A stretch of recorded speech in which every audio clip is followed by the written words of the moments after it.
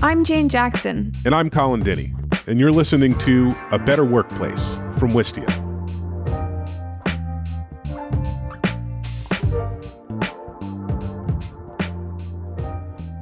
Hey, Colin. What's up, Jane? I can already tell by the look on your face that you have something spicy for us today. I don't know if I would use that term to describe today's topic, but I think you'll find this one interesting. I'm guessing that you have Facebook or Twitter. Is that fair to say? Yes, indeed. Probably not uncommon for you to come across, say, a provocative Facebook post every now and then that has dozens or hundreds of comments and replies.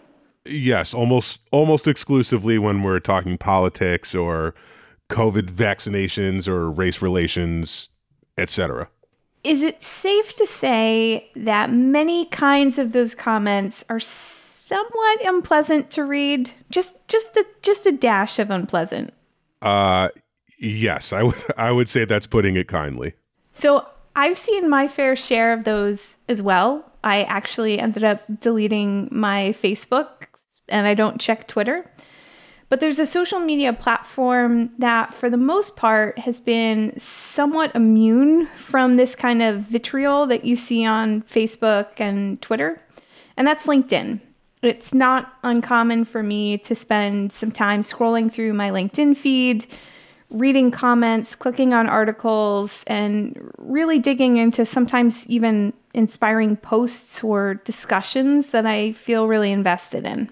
Yeah, I'd agree with that. I don't typically see the kind of pedantic posts or, the crazy memes I often come across on Facebook or Twitter. So here's the deal. Our producer, Ron, shared a recent LinkedIn post that was bananas. If he didn't tell me, I'd swear it was from Facebook. It was for one of those LinkedIn training courses. And this one happened to be about microaggressions. Work performance and team dynamics. According to a study by SurveyMonkey and Fortune, 26% of Americans have admitted to experiencing a microaggression at work. 36% have admitted to witnessing one, and 22% are just unsure. So what does that mean? Microaggressions are more common than we may think, but equally as confusing. And addressing microaggressions requires a multifaceted approach. That clip is from the short promo video for the series, and the trainer in the video is Tony Howard Lowe, a DEI consultant who worked with Fortune 1000 companies, training managers on topics like this. So now that you've heard the clip, Colin, how many replies and comments would you expect to see on a typical LinkedIn promo video like this? Jane, you always want to put me on the spot with a test. I have been clear since episode 2 that I do not like tests, but I don't know. A few dozen seems like quite a bit. This one has a little bit more than that. Like 200? Nope. Or so? More. Okay, 500. You're not even getting warm yet. Okay, what are you going to say, 1,000? Nope. All right, I give up. How many? There are over 2,000 comments on this thread over a 3.5 month period. Holy shit. Are you serious?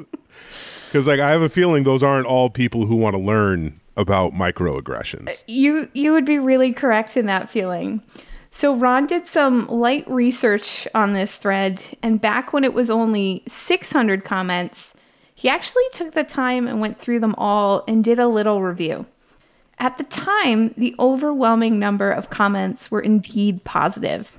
He calculated roughly about 10% were some form of negative reply or response.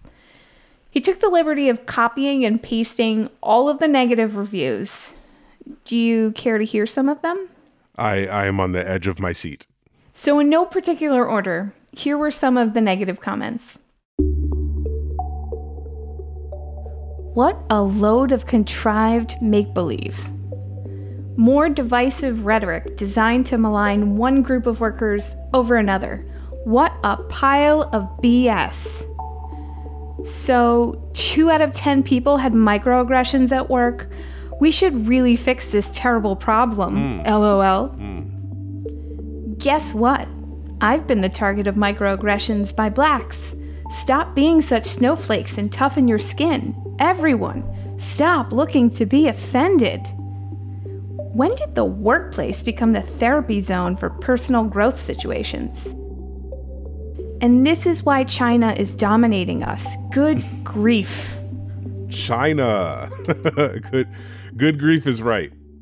That is quite an interesting set of responses, and it seems pretty clear that most of these people don't really have a grasp of what microaggressions actually are.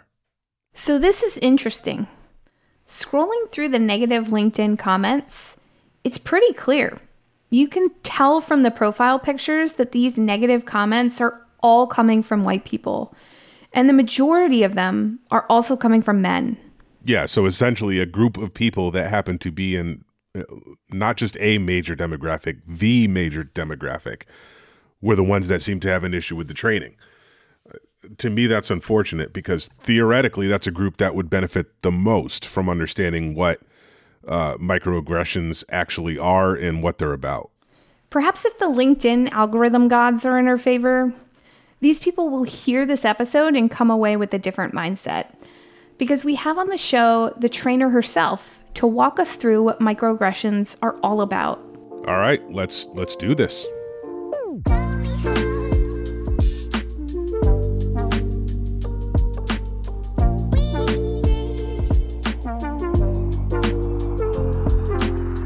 So before we start into this discussion about microaggressions, we wanted you to hear from some people who have been on the receiving end of microaggressions. And for that, we reached out to Dr. Yolanda Flores-Niemann, a researcher and professor of psychology at the University of North Texas.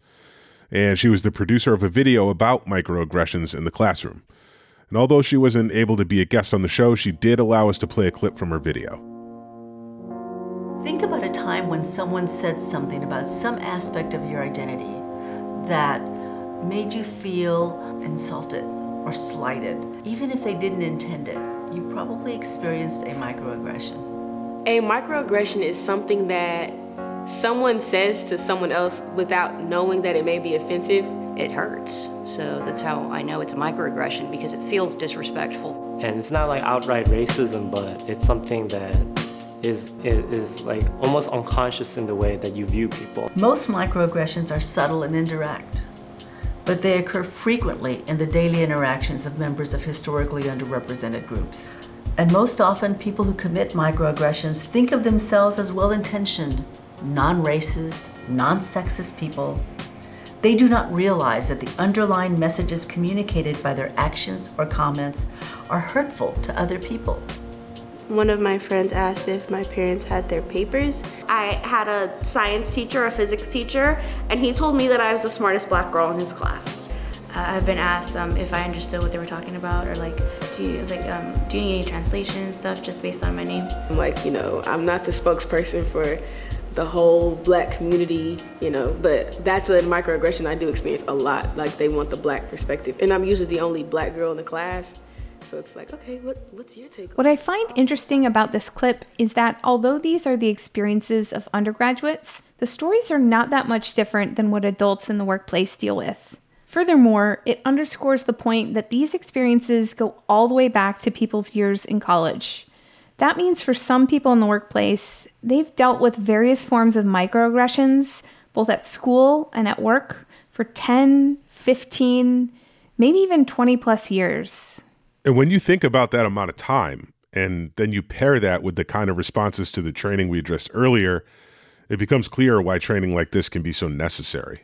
Let's learn more about the training as we speak with Tony Howard-Lowe, an 18-plus year veteran of HR-related issues, a DE&I coach and consultant, and founder of The Corporate Tea, an online resource of training and inspiration.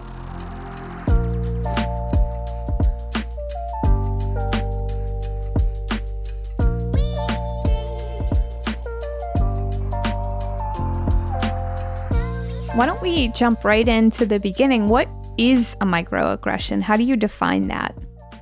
Microaggressions are really those kind of subtle everyday exchanges that send like denigrating messages to marginalized groups. They're sort of insidious and things that we wouldn't necessarily think they're more covert racism is the best way to describe it.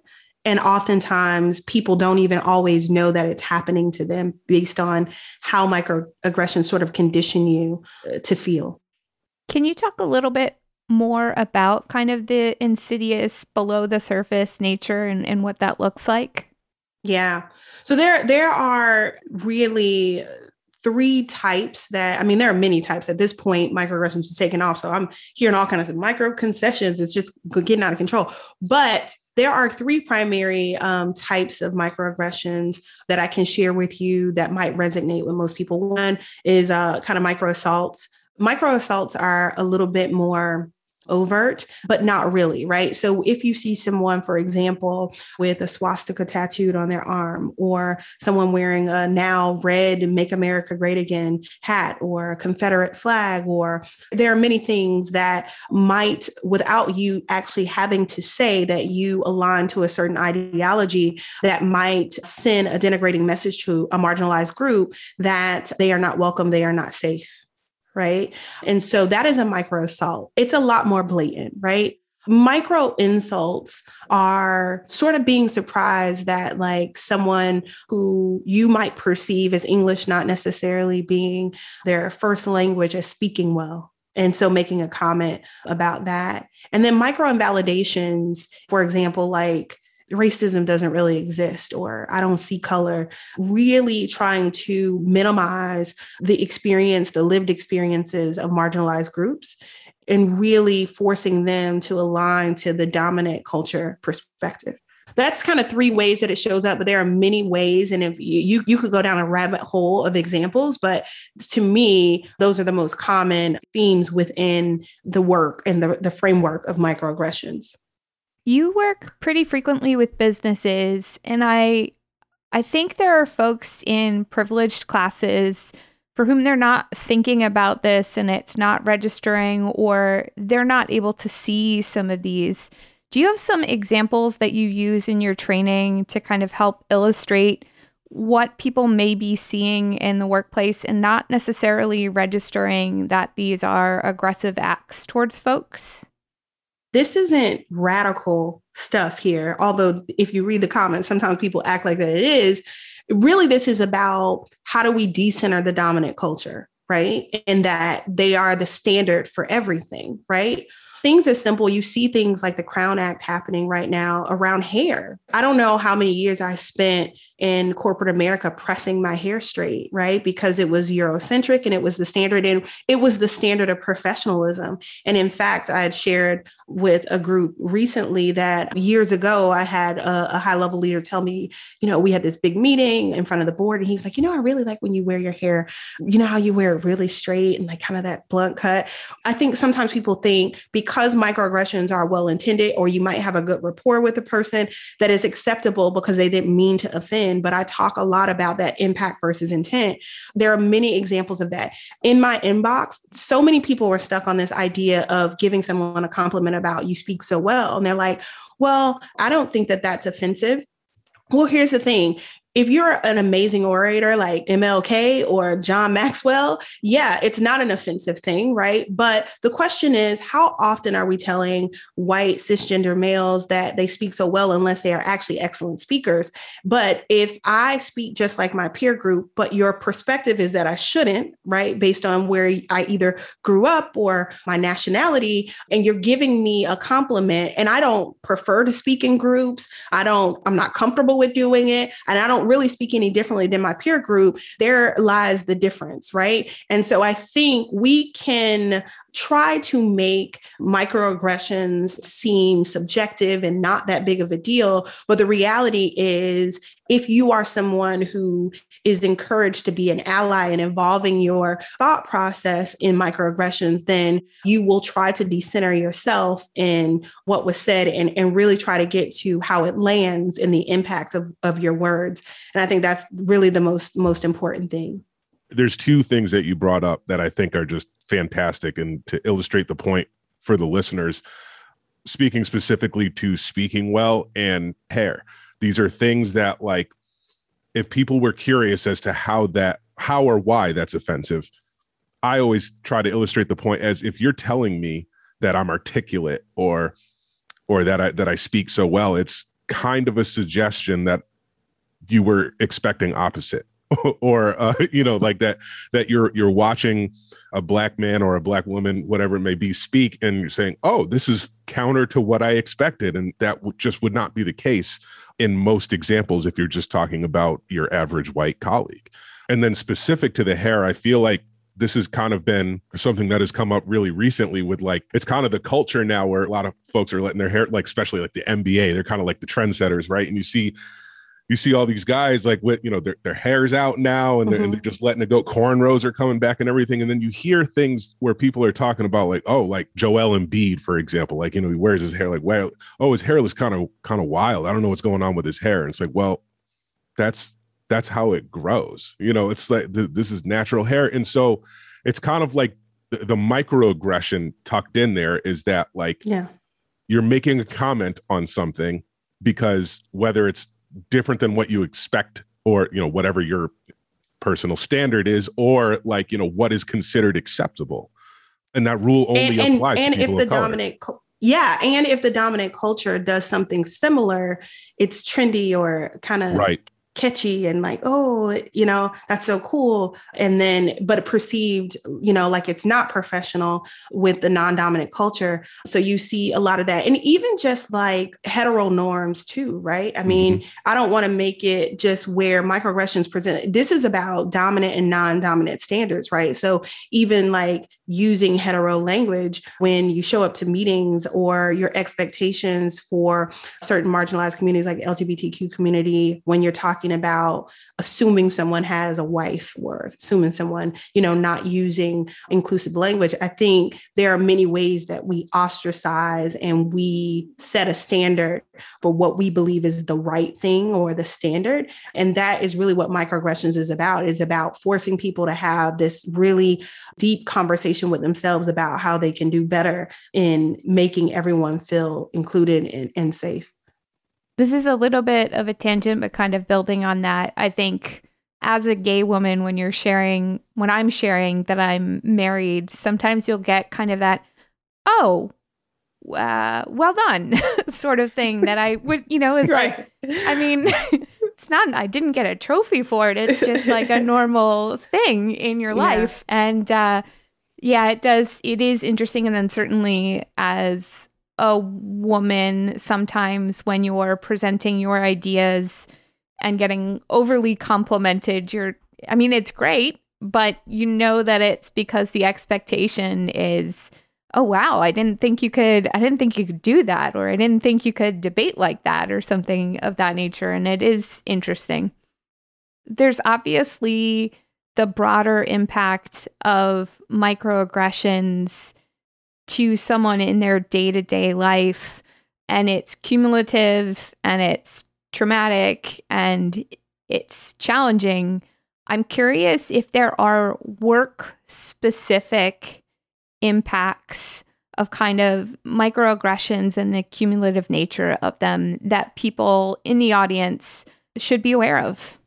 Yeah, I think Coquel and Pew Research study, there's some really great studies where you can see they have one on the state of Black women in the workplace. Pew Research study has done specifically some research on microaggressions. And I think you can dig in to see those things. But I think the overarching thing is really around performance. Is one, right? You see there's hard research stats on decreasing in performance in non-inclusive workplaces, particularly those that have a high propensity for microaggressions. The other thing is that you see a huge exit of marginalized groups to traditional corporate roles. And that's happening because in a global workforce where the landscape is changing, and as you see millennials rising to leadership, and gig economy becoming big, and the lack of security in corporate structures, I don't have to choose a corporate company the way that my grandparents had to, right? Where that was the only way you were going to get the gold watch and you had to sit there for 30 years. And there was, in some ways, a benefit. Now I go where I'm celebrated, not where I'm tolerated. right? I have that ability in a workforce that's far more global than I did 20, 30, 40 years ago. And so the outcomes of businesses not equipping their leaders to be more inclusive and not challenging courageous conversations is their inability to perform and to be innovative in the future, right? Because people don't have to tolerate these sorts of experiences anymore in the workplace. Focusing in a little bit on the current climate, there's kind of an underlying or maybe not so underlying tone about cancel culture in a PC state and people being overly sensitive and whatever it may be when we're talking about microaggressions in relationships in the workplace. So I'm wondering if you could speak to, in your professional journey, if you've ever come across this in your trainings, or if this has been something that you've had to tackle, and just kind of the tools involved in handling that, and how should companies be thinking about that? I think that, and I share this over and over again in the microaggressions course, that the person who is being offended has to make sure that they have the right capacity and the right skills to bring people along. And it's also not their responsibility. But in the circumstance where I personally am training, I lead from, and especially with what is happening in the world, not that these things are new, but the awakening to dominant culture that these things are happening.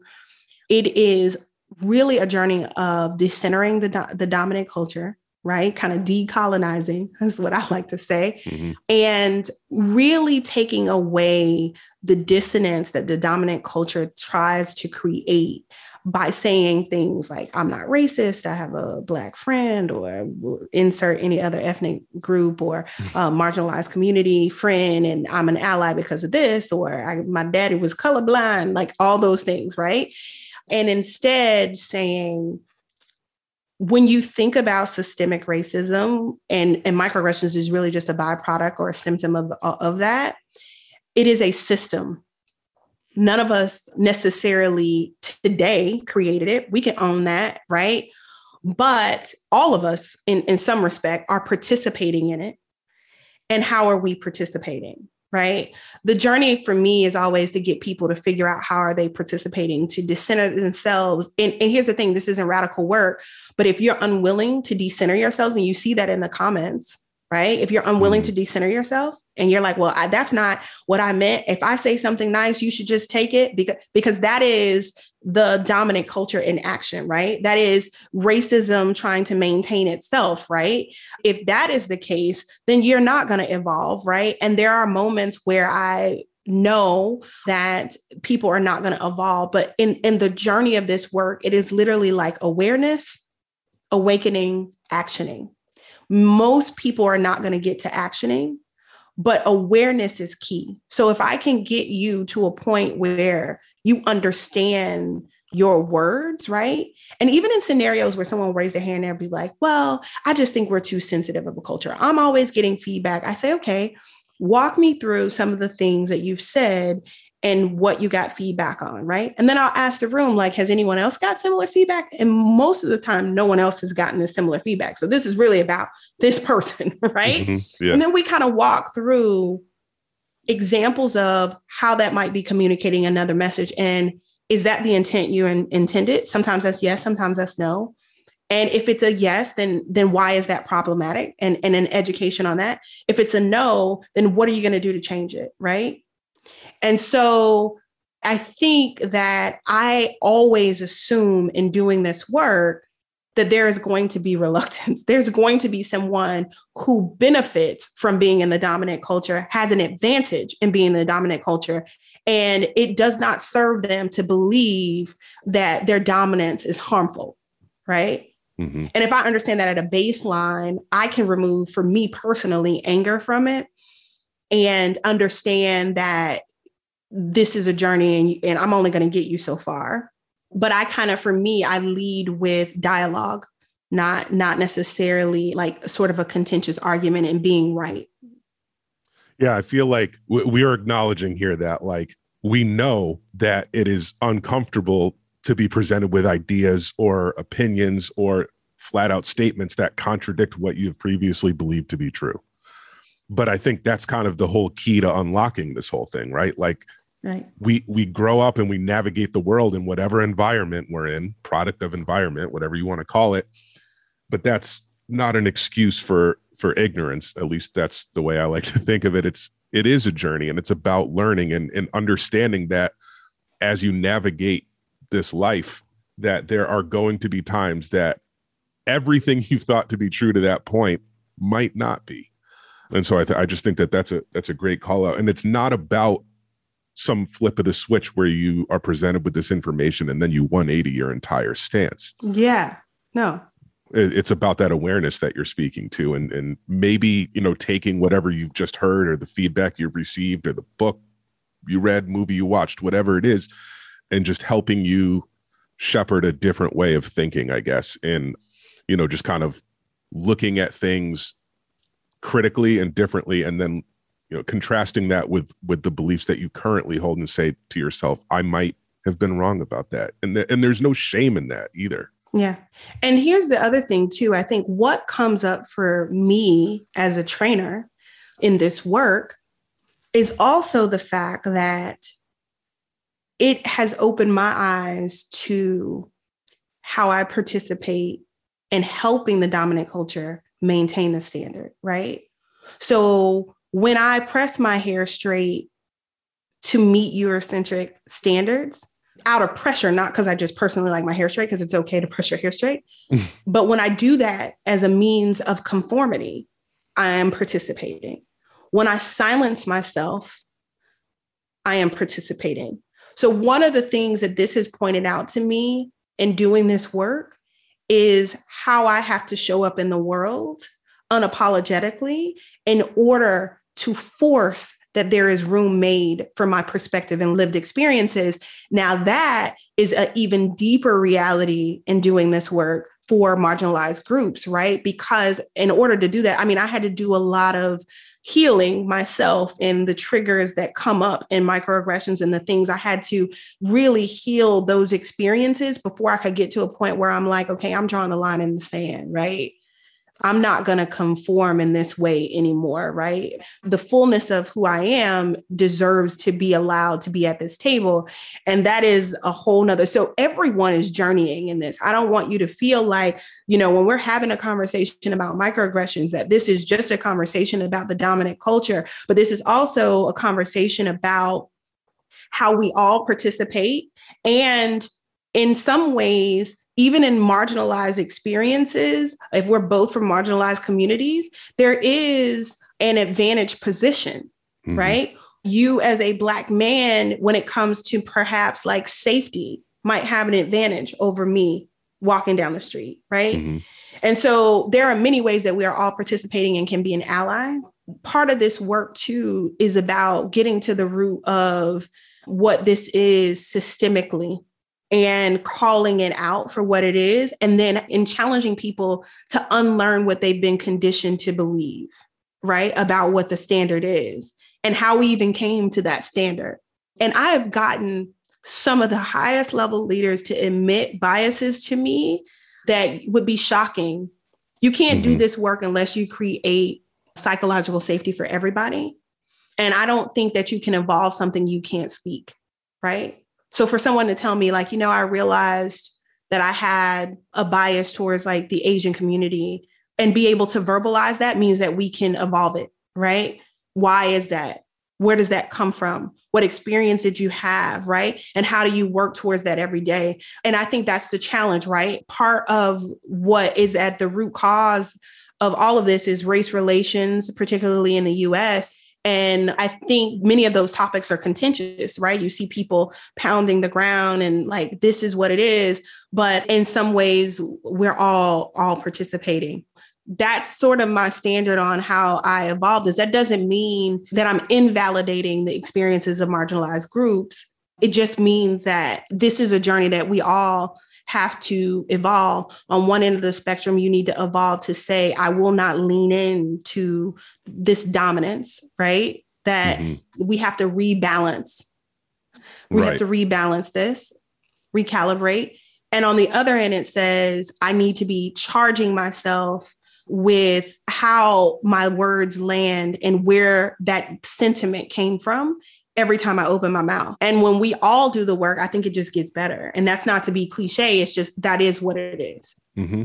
There's a really validating piece in there for me personally about the other side of it, like the people who these microaggressions are happening to and the journey and healing there, because I'm 35. Like, I'm a lot more comfortable now than I was when I was 20, you know, yeah. But I think so often these days about all the times, like how many situations in my life I could relive and just do differently in terms of like letting that racially tinged joke go, laughing with all the other white people when they make an off-color racist joke to assimilate for what, you know, right. And I think to myself, like, why did I do that? Right. You know, I would never let that fly now. I'd probably get actually really loud about it, but it's just like, I think about all these circumstances in my life where there was these things happening, and then at the core of like my soul, I knew it was wrong, and it bothered me sometimes for like days after. Again, what I love about podcasts and courses is the art of storytelling to help people really sit and resonate with the sum of their experiences. To be clear, my inbox is more filled with people outside of the US saying they've had these experiences. So this idea of racial tension in the US also resonates. Dominant and non-dominant culture, that dynamic exists everywhere. I will say, when I set out to do this, I thought it would be much more popular than in the US, but that hasn't been the case. And that's telling. For new authors on LinkedIn, typically in the first 60 days, you're lucky to have 8,000 to 10,000 learners. This course has had 116,000 learners in 60 days. And I think it's not like my magic. I think it's just, it speaks to the lived experiences of people and the root concerns with the way that we're living as it relates to diversity, equity, and inclusion and the experiences of people. Saying all that to say, this is a tough topic. But again, like I said, it's not radical. It really is just about people getting on board to have these tough conversations. I'm curious if you can talk a little bit more about your approach to training, and specifically, I'm curious if people in different groups, you go in with different expectations of them. So for example, folks in the dominant culture or folks in leadership, if they should go in with a different mindset, or if it's really just everyone should bring the same thing to the table and the expectations on the other side are similar across the board. I set acknowledgements at the top of every training, but my favorite acknowledgement is like, what is said stays and what is learned goes. And that's the expectation that I set with everyone, right? Because the root of all of this is psychological safety. It is about having a conversation and having the freedom to share your lived experiences without being penalized for it, no matter how hard it is to hear someone else say what they're saying. And microaggressions are tough. So the corporate companies that have reached out to me to talk about this, I commend them, because this is not a tough topic. And at the root of this is really a racial equity or systemic oppressive history at the root of this. And that can be tough to have when in a professional environment. And many companies feel like that's not my responsibility. Like, we're doing business here. I want people to belong and be treated nice. And it's like, those are nice, soft words. But how do people belong and be nice to one another when they bring to the table all of their own individual lived experiences, cultures, and biases? And so leaders, particularly, what I prepare them with is how to model the behaviors that you want within your company. For example, if a woman is speaking and someone talks over her, or any non-dominant culture, you make room for that. Tony, you were speaking and you got cut off. I want to make sure we make room for what you had to say. You model what you want and what the standard is. And so a lot of times this is just like a reframing. When something is offensive, it's about giving people the tools to be able to address it in a way that is not necessarily contentious, but is coming from curious so that we can get to a point of your own learning, which I think is far more, it leads to a far better outcome. That said, you will never hear me say to marginalized groups that they shouldn't be emotional, shouldn't be angry. And I say over and over again in the course, you have to have the emotional capacity to address these things. And if you don't, that's okay. That labor shouldn't be put on marginalized groups. So the purpose of training really is for me to help everyone do the work and to kind of carry the load. Can you speak a little bit more to that? Because it's a theme we've heard from several of our guests and in our own work, kind of thinking about how to build trainings that are helpful to our whole community, but are not an undue weight on those in equity-seeking groups. How do you, because it is unbalanced and it is difficult and a bigger weight to bear for folks who have kind of this cumulative trauma, how do you set those trainings up to be safe spaces, particularly for the folks in the non-dominant culture, so it is not just their peers learning at the expense of their own safety and mental health? Yeah. Let me tell you, this is probably, I'm so glad you asked that question, because this is one of my pet peeves, right? We tend to put the burden of learning and evolving, and even in one-to-one conflicts where there's a comment made to Tony, I'm offended, my leader agrees that wasn't very nice. And then you put, and I give an example of that in the course where the onus is put on me to repair the fracture. And it's like, wait a minute. That's not how I thought this was going to play out. So I think that we're well-intentioned on wanting to have an inclusive environment, but you'll see that sometimes the burden of creating that type of thing is put on marginalized communities, oftentimes groups or professionals who don't necessarily actually have the skill to help people learn and evolve. They just have a lived experience, which is not necessarily a qualifier, right? And so post George Floyd last summer, you saw a lot of companies doing like dialogue sessions, and I called it like trauma sharing. Here's the thing. If I'm in a large corporation and the dominant culture executive, male comes to me and says, "Oh, Tony, I just really like for you to talk about your experience as a Black female." Even if I feel uncomfortable, even if I don't want to do it, I'm more likely to be pressured to share because it's a nice thing to do.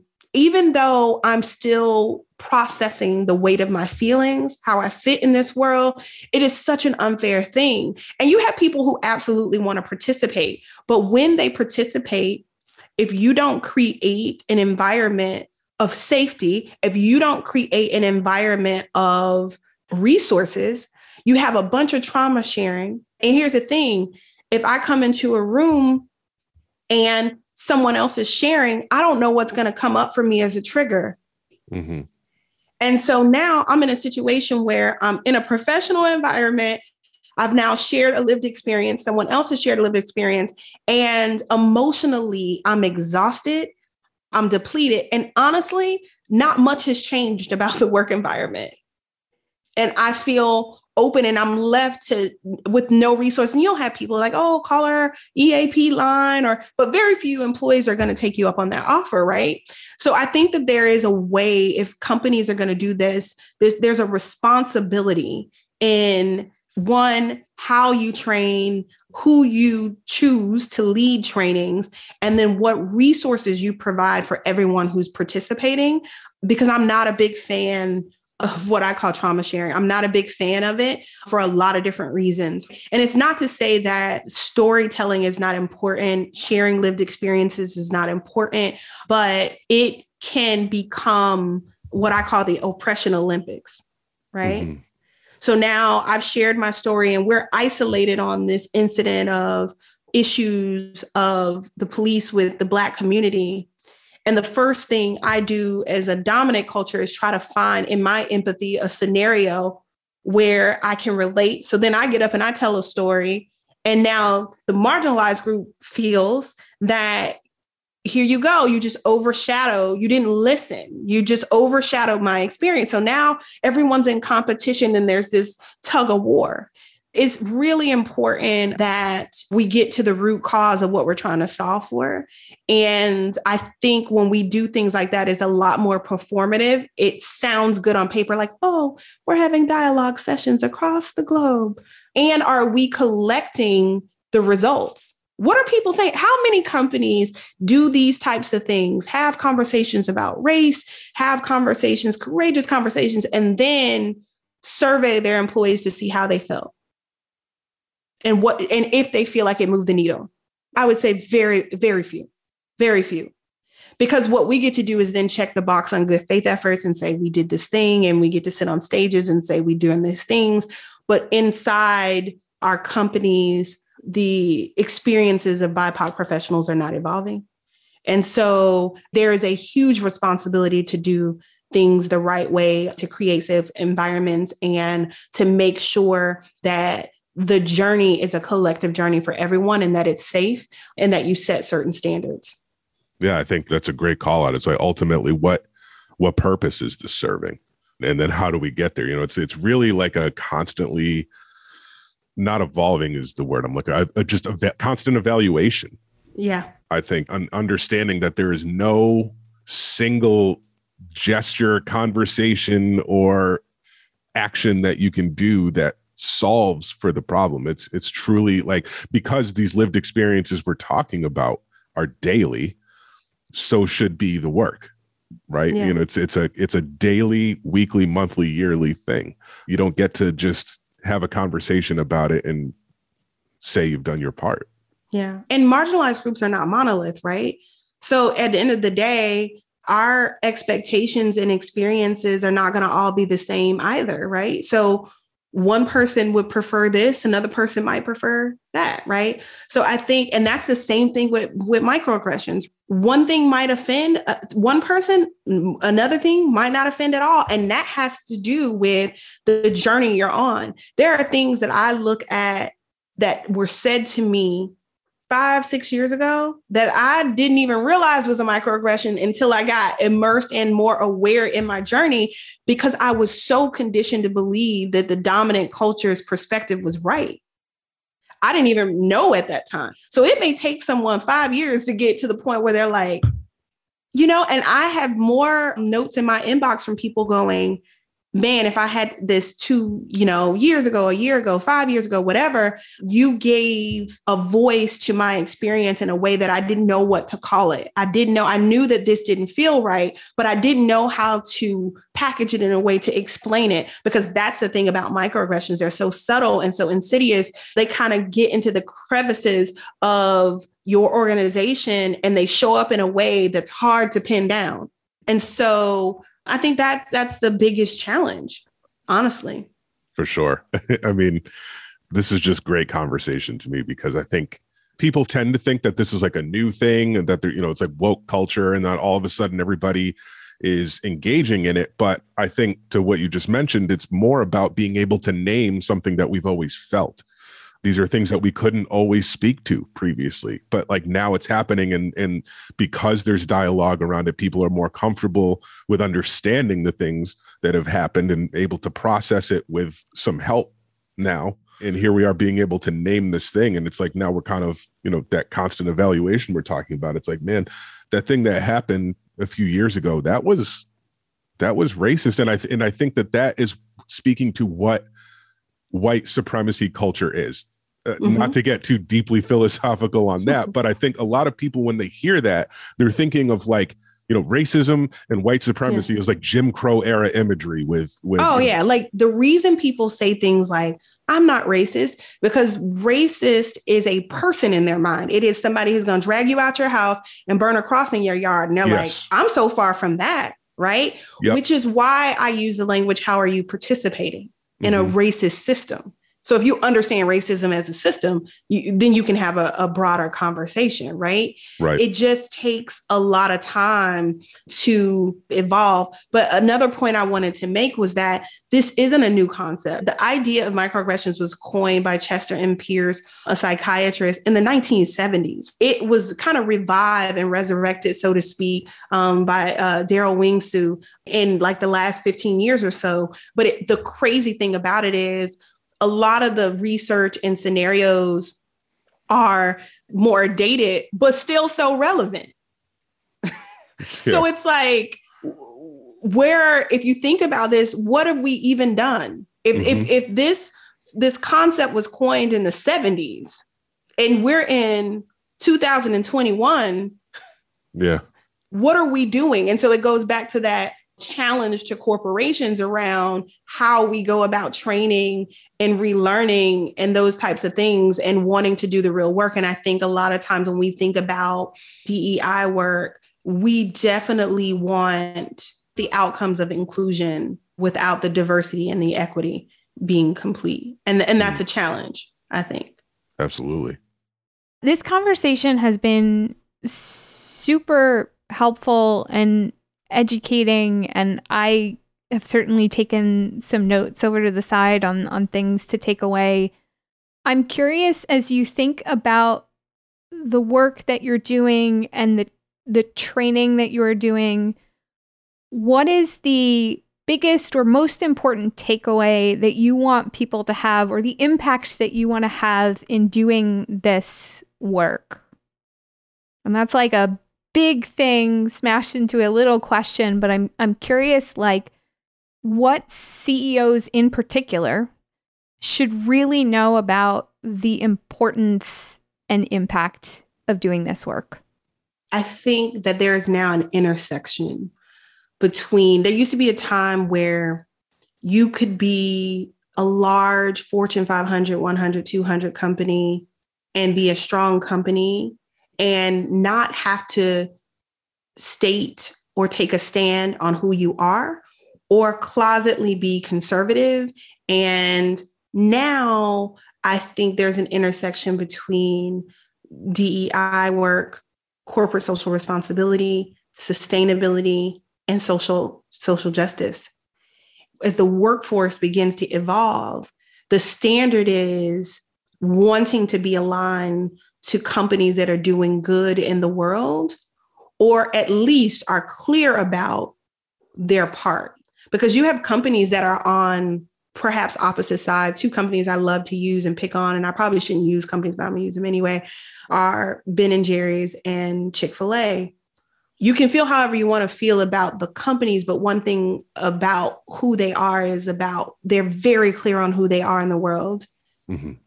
And what type of company they're going to be, and what the principles are of those companies, what they stand for, what their missions are. Whether you like it or not is a personal choice. What I think companies, and particularly CEOs, are going to have to do is they're going to have to decide, if they want to win the war on talent, who they want to be in the world and how they want to align to best align themselves with the type of talent that needs to be in their company. And I think that's the key to all of this. You really can't hide anymore, because when your executive leader says the wrong thing on Facebook, best believe your social handle is going to blow up. That didn't exist 10 years ago, right? Where they're challenging you. Hey, the bird lady's in Central Park. She's picking on she's picking on people in Central Park. What are you going to do about it? Right? Mm-hmm. They're going to force you to make a statement. And it's important for you to know who you are before you're faced with the crisis to decide. And so I think it is about modeling the behavior that you want from the top and continuing as a large corporation to decenter dominant culture and to decide how you're going to rectify that, how you spend your money, how you invest in employees, all those things. So that would be my feedback, is that that's the big picture if you want to win the war on talent. There definitely will be a war because the global economy is changing. I think the only thing that I would leave closing wise as it relates to microaggressions and even DEI work is two things. One, to always be asking yourself, how are you participating? And then there are times where even in doing this work, I get it wrong. I get it wrong sometimes. If I'm dealing with, for example, the LGBTQ community and somebody says, well, you got this pronoun wrong or you got this wrong, and I make a commitment to get it right. So if you get it wrong, get it right the next time, right? That's it. It's just that simple. That would probably be the thing that I want to leave people with, is that getting it wrong doesn't have to be the end of it. If you've been getting it wrong for the last 10 years, it's okay to get it right the next time.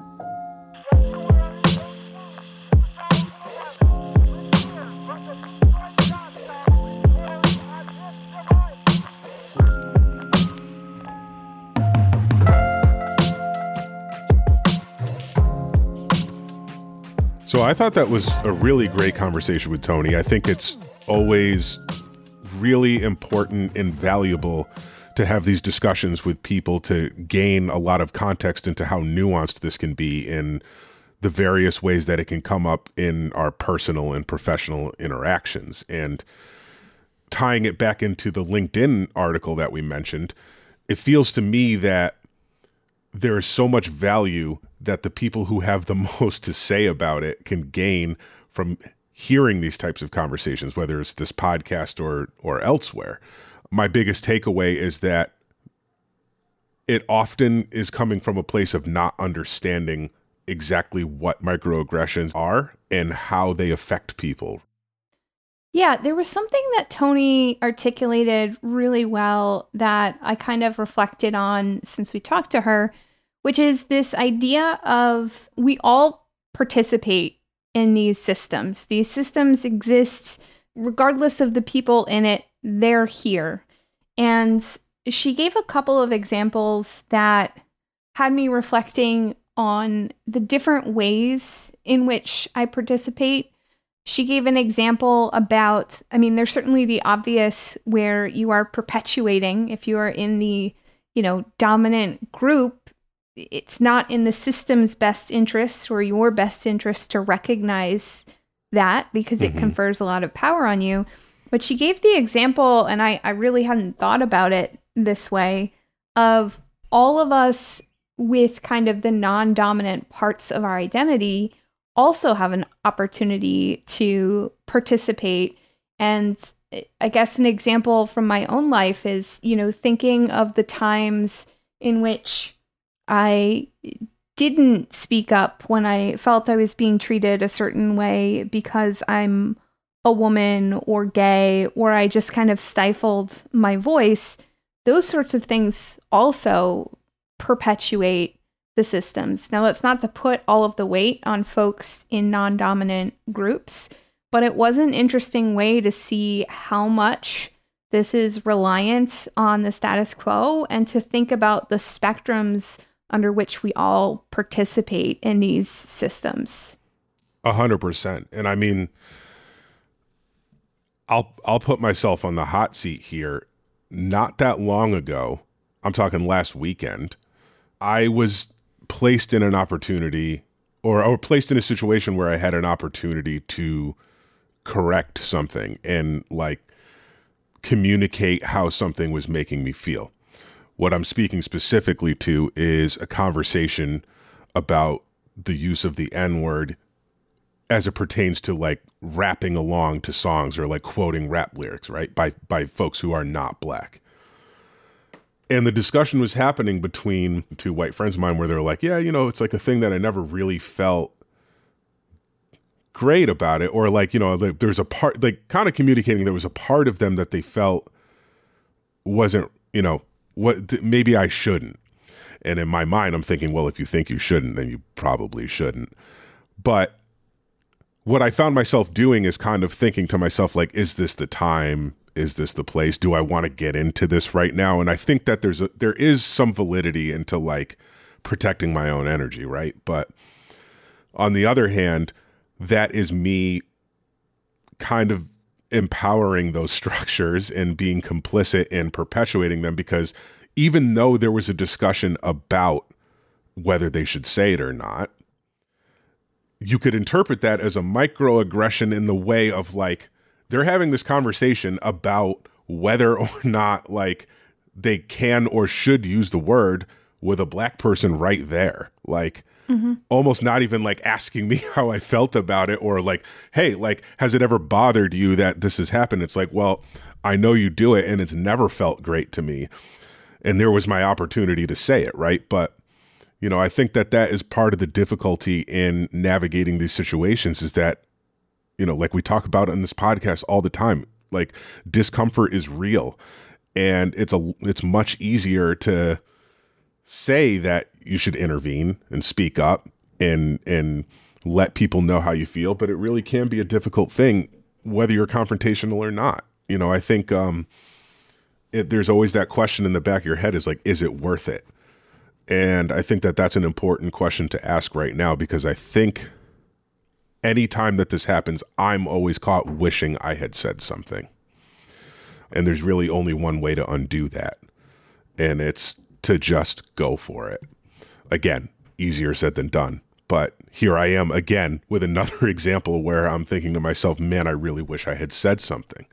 One of the things she was talking about was this, you know, unfortunate tendency when we talk about DE&I work to essentially like use the trauma of other folks for the benefit of learning for people in more dominant groups, and how that relates to DE&I training.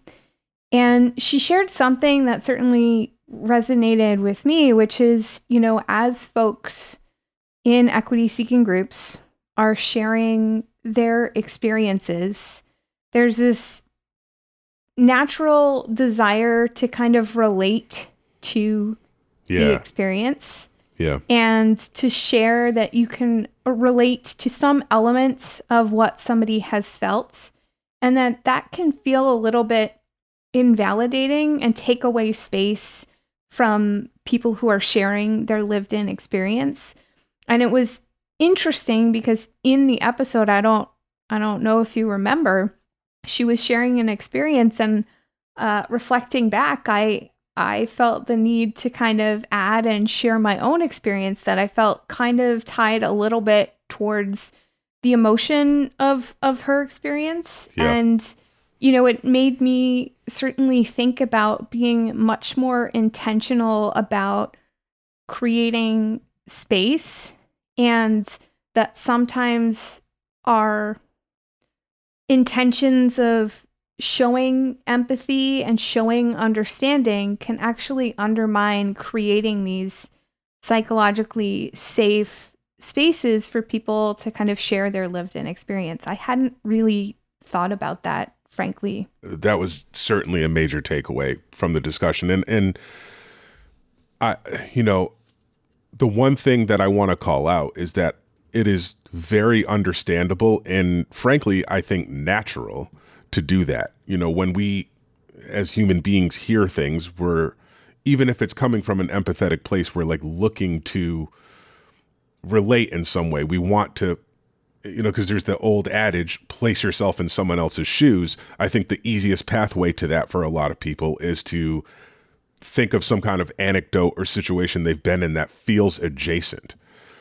But to your point, what that's doing is removing yourself subconsciously from the situation at hand and like the experience of the person who has been aggressed toward or is sharing their experience in some way. And it might be in the moment, and it might be something that had happened previously. But, you know, to your point, what's happening is you are removing that focus on the situation and then centering yourself or relating it to yourself. So I do want to get that out of the way, that like I understand that people do that. I do that. It's just something that I think we need to think a little more intentionally and carefully about. And that actually reminds me of a line from there's another podcast I listen to that talks about a lot of social issues. And one of the most pertinent things I took away from an episode was anytime you're having a conversation with someone, rather than thinking about the next thing that you want to say or how you can relate to it in some way, you should be thinking about why what this person is saying or like what is important to this person. Like when they're speaking to you and they're communicating something, why is this particular thing important to them? And then that's how you should then frame your response, validating their experiences, kind of amplifying their voice in this particular context, like not relating it back to something that's about yourself. And that's another thing that's easier said than done. Again, because it's a very natural reaction to try to relate in some way, but it's not always about relatability. It's about empathy and understanding and validating someone's experience as it pertains to them. And, I think the discussion that we had can serve that purpose pretty well, I think. I think one other really pertinent thing for me in the conversation is really thinking about how much we center expectations and the quote unquote right way of doing things around that which is upheld by the dominant culture. Yeah. And so just kind of shifting thinking when you see or hear something and you feel like, I don't know, that's not right, that's not appropriate. Having that check-in with yourself, is that because I am looking for kind of the, again, the predominantly white experience and proximity to whiteness? Is that my quote-unquote normal? And being aware of just how pervasive that is in everything. We've talked about it in episodes, from everything from how we expect people to speak, to dress codes in the workplace, to all sorts of things. And when you really start to think about that gut bias that this is not the way to do things and start to think about why that is, it's just really clear how strong this system is in the US and how much work we have to do in workplaces to really consider the impact of that. I love that you made that point, because to me, that's really what so much of this boils down to, is when the systems of privilege and beneficial structures and all of the things combined are threatened in some way. It can feel to those who hold the privilege and the power like something's being taken from them.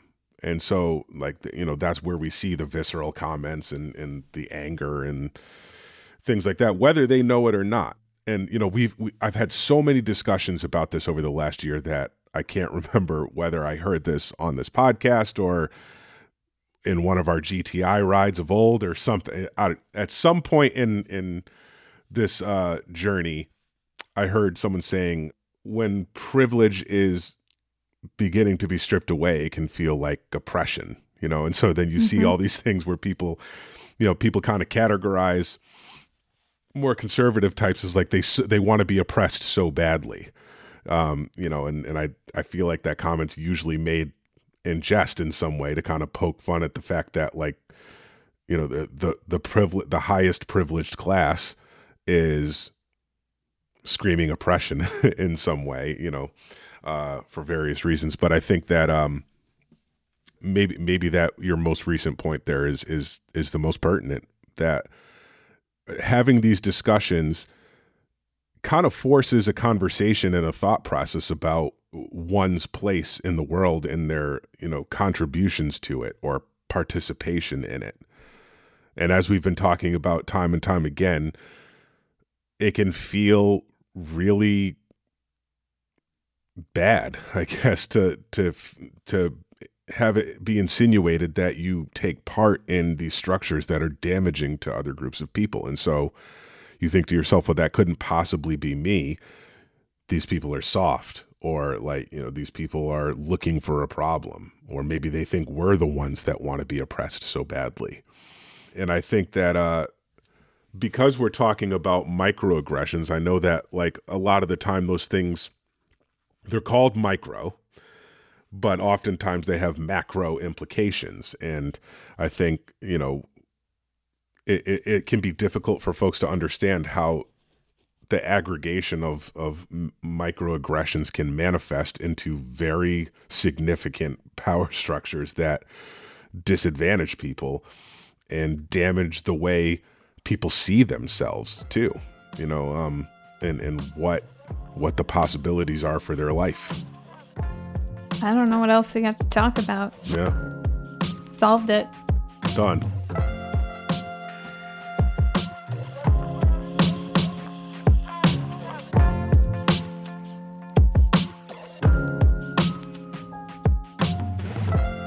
So earlier this year, Colin, you may remember a conversation we had with Wiley Davy and Yaro Fung Oliveras of Brave Dialogues. Yeah, it's been a minute, but I definitely remember them. That was a great conversation. It really was. But there was one part of our conversation that was super relevant to this week's show. To give you context, Wiley and Yaro teach classes and have a video series about how to have brave dialogues with friends, family, or colleagues about topics that relate to the issues that equity-seeking groups face. In part of our conversation with them, I asked how a person can go about having a brave dialogue about microaggressions. Here was Yaro's answer. You know, a lot of folks refer to microaggressions as paper cuts, and that's a great metaphor for teaching. But in my experience, when I've experienced a microaggression, it feels more like a punch in the gut. And so it does have more of a lasting traumatic effect. Not to be dramatic, I mean, I am a Sagittarius. But I would say that is the urgency, right, behind having these dialogues, because you're carrying these impacts without talking about them. And so my first gauge is, did it feel more like a paper cut and I can just let it go and it was no big deal? Or did it really feel like a punch in the gut and it's going to really impact the relationship that I have or need to have with this person, right? Somebody that I maybe work intimately with, like Wiley, or is it somebody that I see once a quarter in a meeting, right? And so those factors will absolutely play a part in the decision. I would say most of the time the decision is to at least give some voice to the experience, because I strongly believe that in order to really own all of our voices, especially those of us who are underrepresented in some way as people of color, Black people, women, we have to be able to normalize and own our voice and our challenges and not sort of default to the norms of white fragility or anything like that. So I know I'm a little bit more on the radical side because I do this work, and I do think that because I come in and I do this in organizations as a guest, I have a little more freedom than perhaps some folks who are, you know, working full time there. But I do think it's going to start to shift when we all can talk about our own experiences. If there's one thing we've learned from our discussion about microaggressions, that goes all the way back to the clip we played at the top of the show, is that many people who commit them are well-intentioned and may not even know they are committing a microaggression. Their intentions don't always match the impact of their words and their actions. Right. And the topic of intent versus impact is exactly what we're going to cover in our next episode, where we'll sit down with Wiley and Yaro to talk about how to have brave conversations and address these issues at work. We'll see you next time.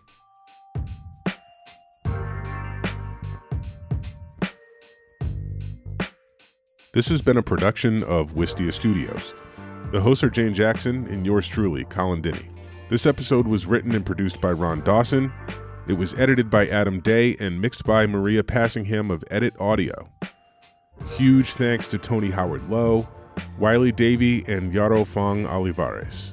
Be sure to check the show notes for links to their various websites. If you like what we're doing on this show, please subscribe in Apple Podcasts, Spotify, or wherever you get your podcasts. We also appreciate if you'd leave us a rating and a review. Another great way you can support the show is by signing up for our email list at our website, wistia.com. Until next time, thanks so much for tuning in.